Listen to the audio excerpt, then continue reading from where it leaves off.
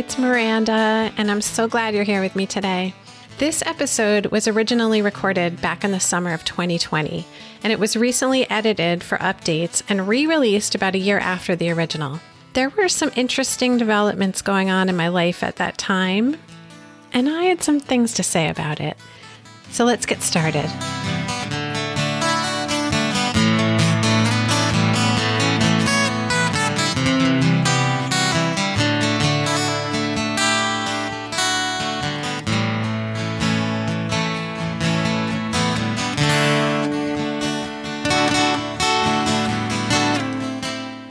Hello, and welcome to Truth and Consequences, a podcast about trauma and its aftermath, where we talk about the difficult and often surprising challenges that affect us in the wake of trauma and other life-altering events.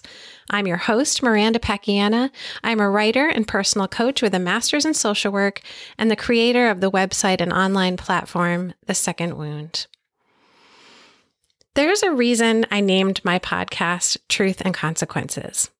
The name has multiple meanings, and one is obviously referring to my online platform, The Second Wound, which addresses the ways family members often re-victimize sexual abuse and assault survivors by denying or minimizing the abuse, victim blaming, and rejecting them in a variety of hurtful ways. But the title feels especially apt right now, given the reason I took a couple of months away from hosting the podcast. On June 30th, 2020, I filed a civil lawsuit for sexual assault. With the support of my attorney, Jordan Merson, I held a press conference that same day over Zoom, and I read a prepared statement. That lawsuit filing and press conference were a turning point for me and a literal moment of truth. Whoever said the truth will set you free never mentioned the fine print, which reads, "Not everyone who hears your truth will understand it, embrace it, or help you through it. Sad to say, the people you expect to be there for you are sometimes the people who, because of their own unresolved issues or egos, end up being the ones who support you the least or not at all. Some even turn their backs on you." What I will say is that it's nothing new to label women as crazy when we speak truth to power, and especially when we call people out. As for me, I got many second wound type responses from filing that lawsuit, as well as a whole gamut of reactions from people in my life, including my extended family, good and bad, supportive, rejecting, and everything in between. Do you guys remember my interview with David Wheeler, my very first interview on Truth and Consequences?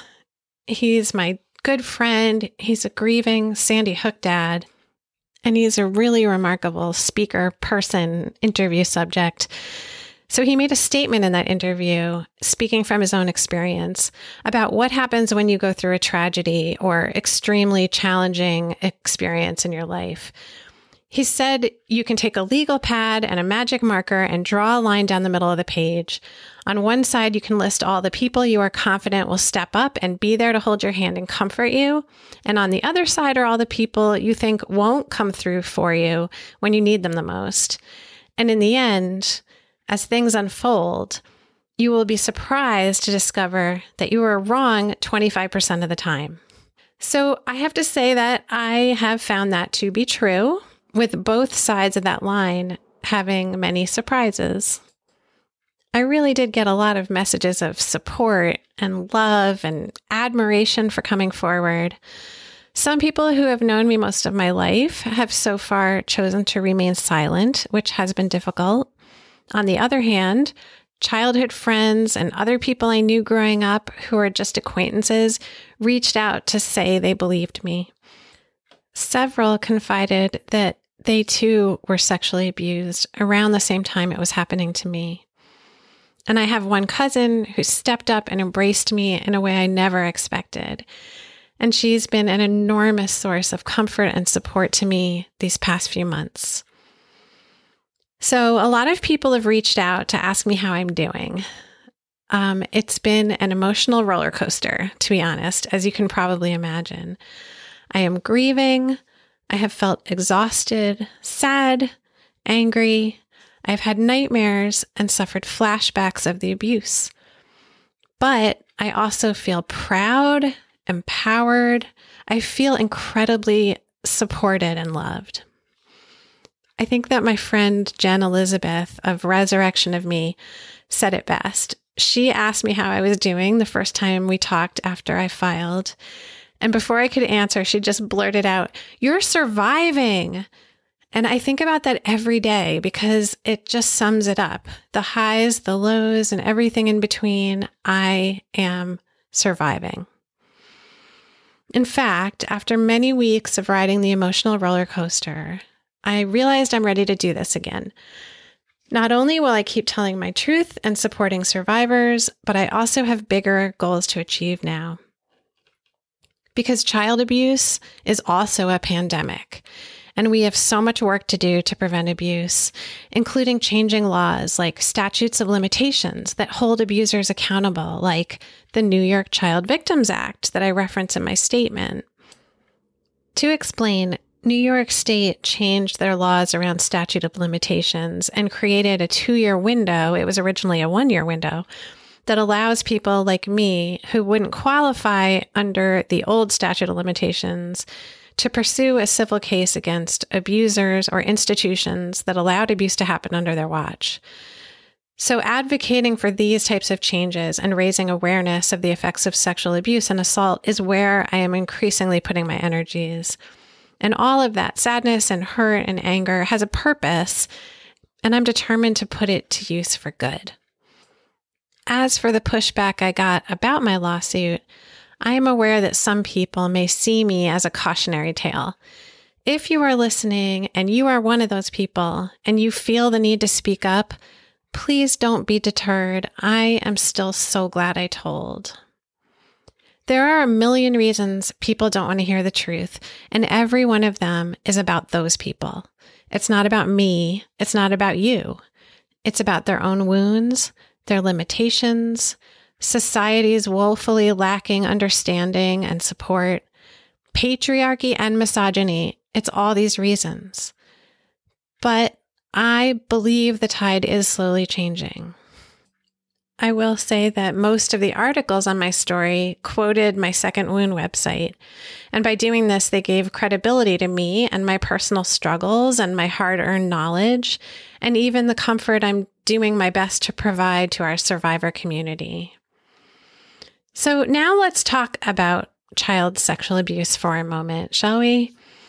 It happens in schools, places of worship, and sometimes the victim's own home. People don't want to think about that. People don't want to know that it happens. And it happens all the time. I hear from survivors on a constant basis.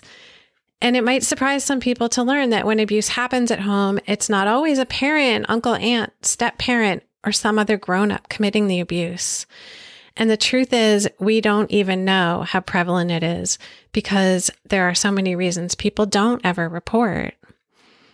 So I understand that it's distasteful to think about child sexual abuse, and it's scary to imagine as a prevalent danger.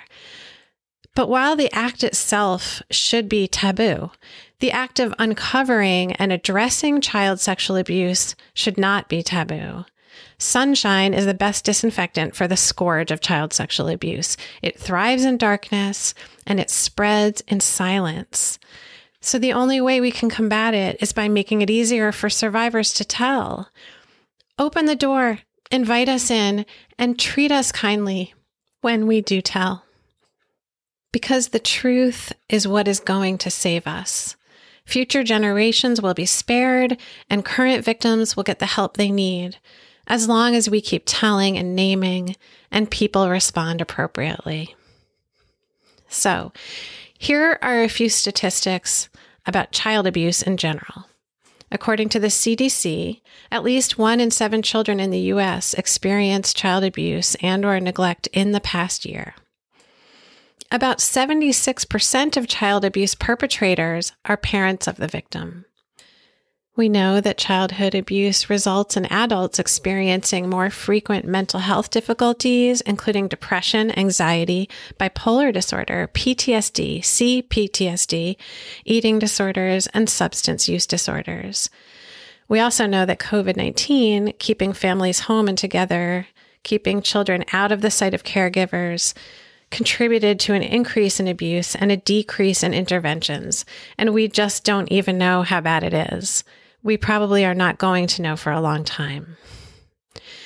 Generational family abuse, whether it's violence or sexual abuse, it spreads out across family trees when it's not stopped. It's like a weed that grows and spreads and chokes the tree's healthy growth until somebody chops it off on their branch, or better yet, at the base of the tree. Also, in family trees and in cultures, you're always going to find enablers, silencers, victim blamers, and hierarchies that prop up offenders or squelch the truth. And by doing so, all of these factors perpetuate the spread of abuse. Furthermore, survivors like me and many of you listening get victim blamed and scapegoated when we defy the groupthink of our family or our culture, and we do tell the truth. And that stinks. I can tell you from experience, that is a huge understatement. But we have to keep telling. I know how painful it is to be rejected and dismissed, even erased, simply because you spoke up and made other people face your truth. But no matter what these people say, you are not a troublemaker for speaking up. Abusers are the troublemakers. We get treated like the black sheep, the scapegoats. But I am here to tell every survivor that that pushback is evidence that your actions are needed. Because every one of us who tells and helps stop the cycle is doing important work. I think we should wear these labels of black sheep and scapegoats proudly. I love all of you brave, beautiful black sheep and scapegoats. You are my people. We are the strong ones. We are the truth tellers. And when we speak up and when we speak out, we stop the generational trauma. Of course, the path that I'm choosing is hard. There are moments, honestly, I have felt lost and abandoned all over again. But I know who I am, and I know what the truth is. I have right on my side. And there are many moments when I feel elated because due to the New York Child Victims Act and the fact that I was finally able to file that lawsuit, I feel like I am finally free. So on that note, I want to tell you a little story. About 1 week after the lawsuit, I was driving in my town in my little stick shift Mini Cooper, and I'm listening to music. I'm driving up and down these windy, hilly roads, and I'm just letting myself feel all my emotions. And I look over at my left hand on the steering wheel, and I just got this vision of a blue butterfly tattooed on my wrist, kind of off center, a beautiful blue, which most people don't realize that the blue butterfly is a symbol of sexual abuse and assault survivors. So I got this flash in my head, and I just realized right then and there I wanted my first tattoo. It wasn't like a thought through decision. I didn't have to spend time on it. I know it sounds silly and impulsive, and that's not really me, but I just knew right then I wanted it. So I went home and I looked up tattoo parlors in the local city of Danbury, and they were all closed that day because it was a Monday. So I call the next morning and I get this lovely woman on the phone, and she asks me what kind of tattoo I'm looking for, and I describe it to her, and she says, "You know what? I'm going to open early tomorrow just so I can do this tattoo for you." Turns out, I find out once I'm there and she's giving me my tattoo that they're booking 4 weeks out. But this lovely tattoo artist, this woman, Jen, she wanted to do this butterfly that I had in mind. She liked the idea. So anyway, it was a lovely experience.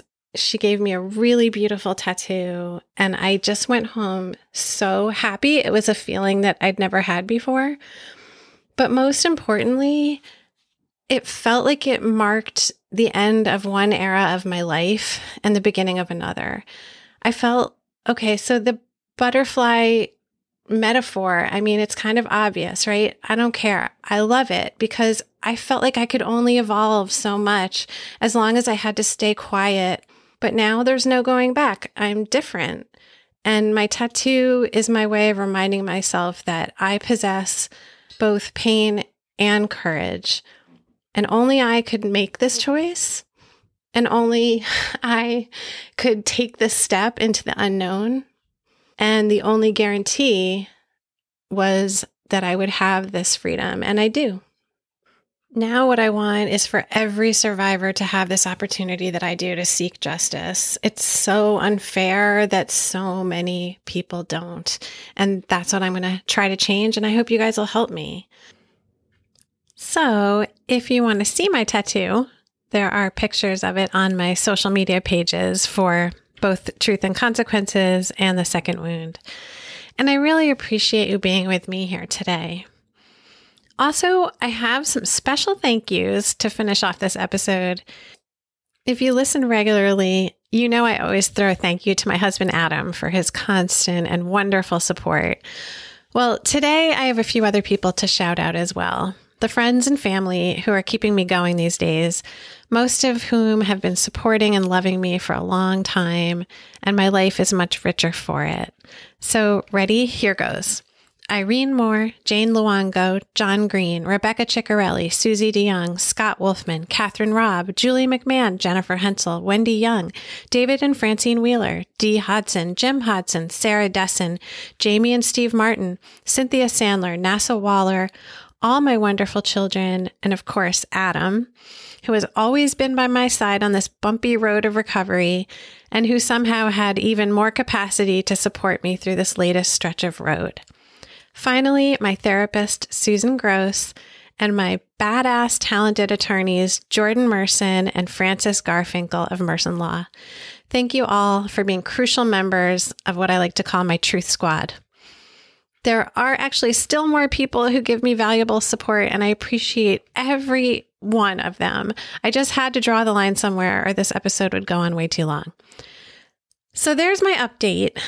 Tune into the next episode to hear my super compelling interview with Jen Elizabeth, the creator of Resurrection of Me and a leader of the Sober Mom Squad, who I mentioned earlier in the episode. Jen is absolutely riveting to listen to, and she has such a story to tell. She was raised in a cult where she describes being abused by her pastor. She later became addicted to alcohol and drugs, moved on to heroin, which led her to prison and in and out of homelessness, all of which she turned around, starting with nothing but her will to survive. And she found a way to create a life worth living. She gives so much back to the world now. She's a true survivor, a beautiful person. She has a huge well of empathy and a determination to help others. She also has really important and original ideas to share about addiction recovery and the intersection of trauma and addiction. So I know you will be riveted by our conversation and as impressed and inspired by Jen as I am. Also check out truthandconsequences.com to find all our episodes, photos, and show notes. If you're interested in my personal coaching services, you can read about them on the coaching page at secondwound.com and get in touch, email me at miranda@secondwound.com or go to the contact page on that site. If you like the podcast and want to support it, please tell your friends about it and give me a 5-star rating and review on Apple Podcasts. I would really appreciate it. Follow Truth and Consequences in The Second Wound on all the places. And thank you for listening and for all the support, everyone. And always remember, your truth matters. Original music for the Truth and Consequences podcast is composed and performed by my friend, tree expert extraordinaire, David Boyle.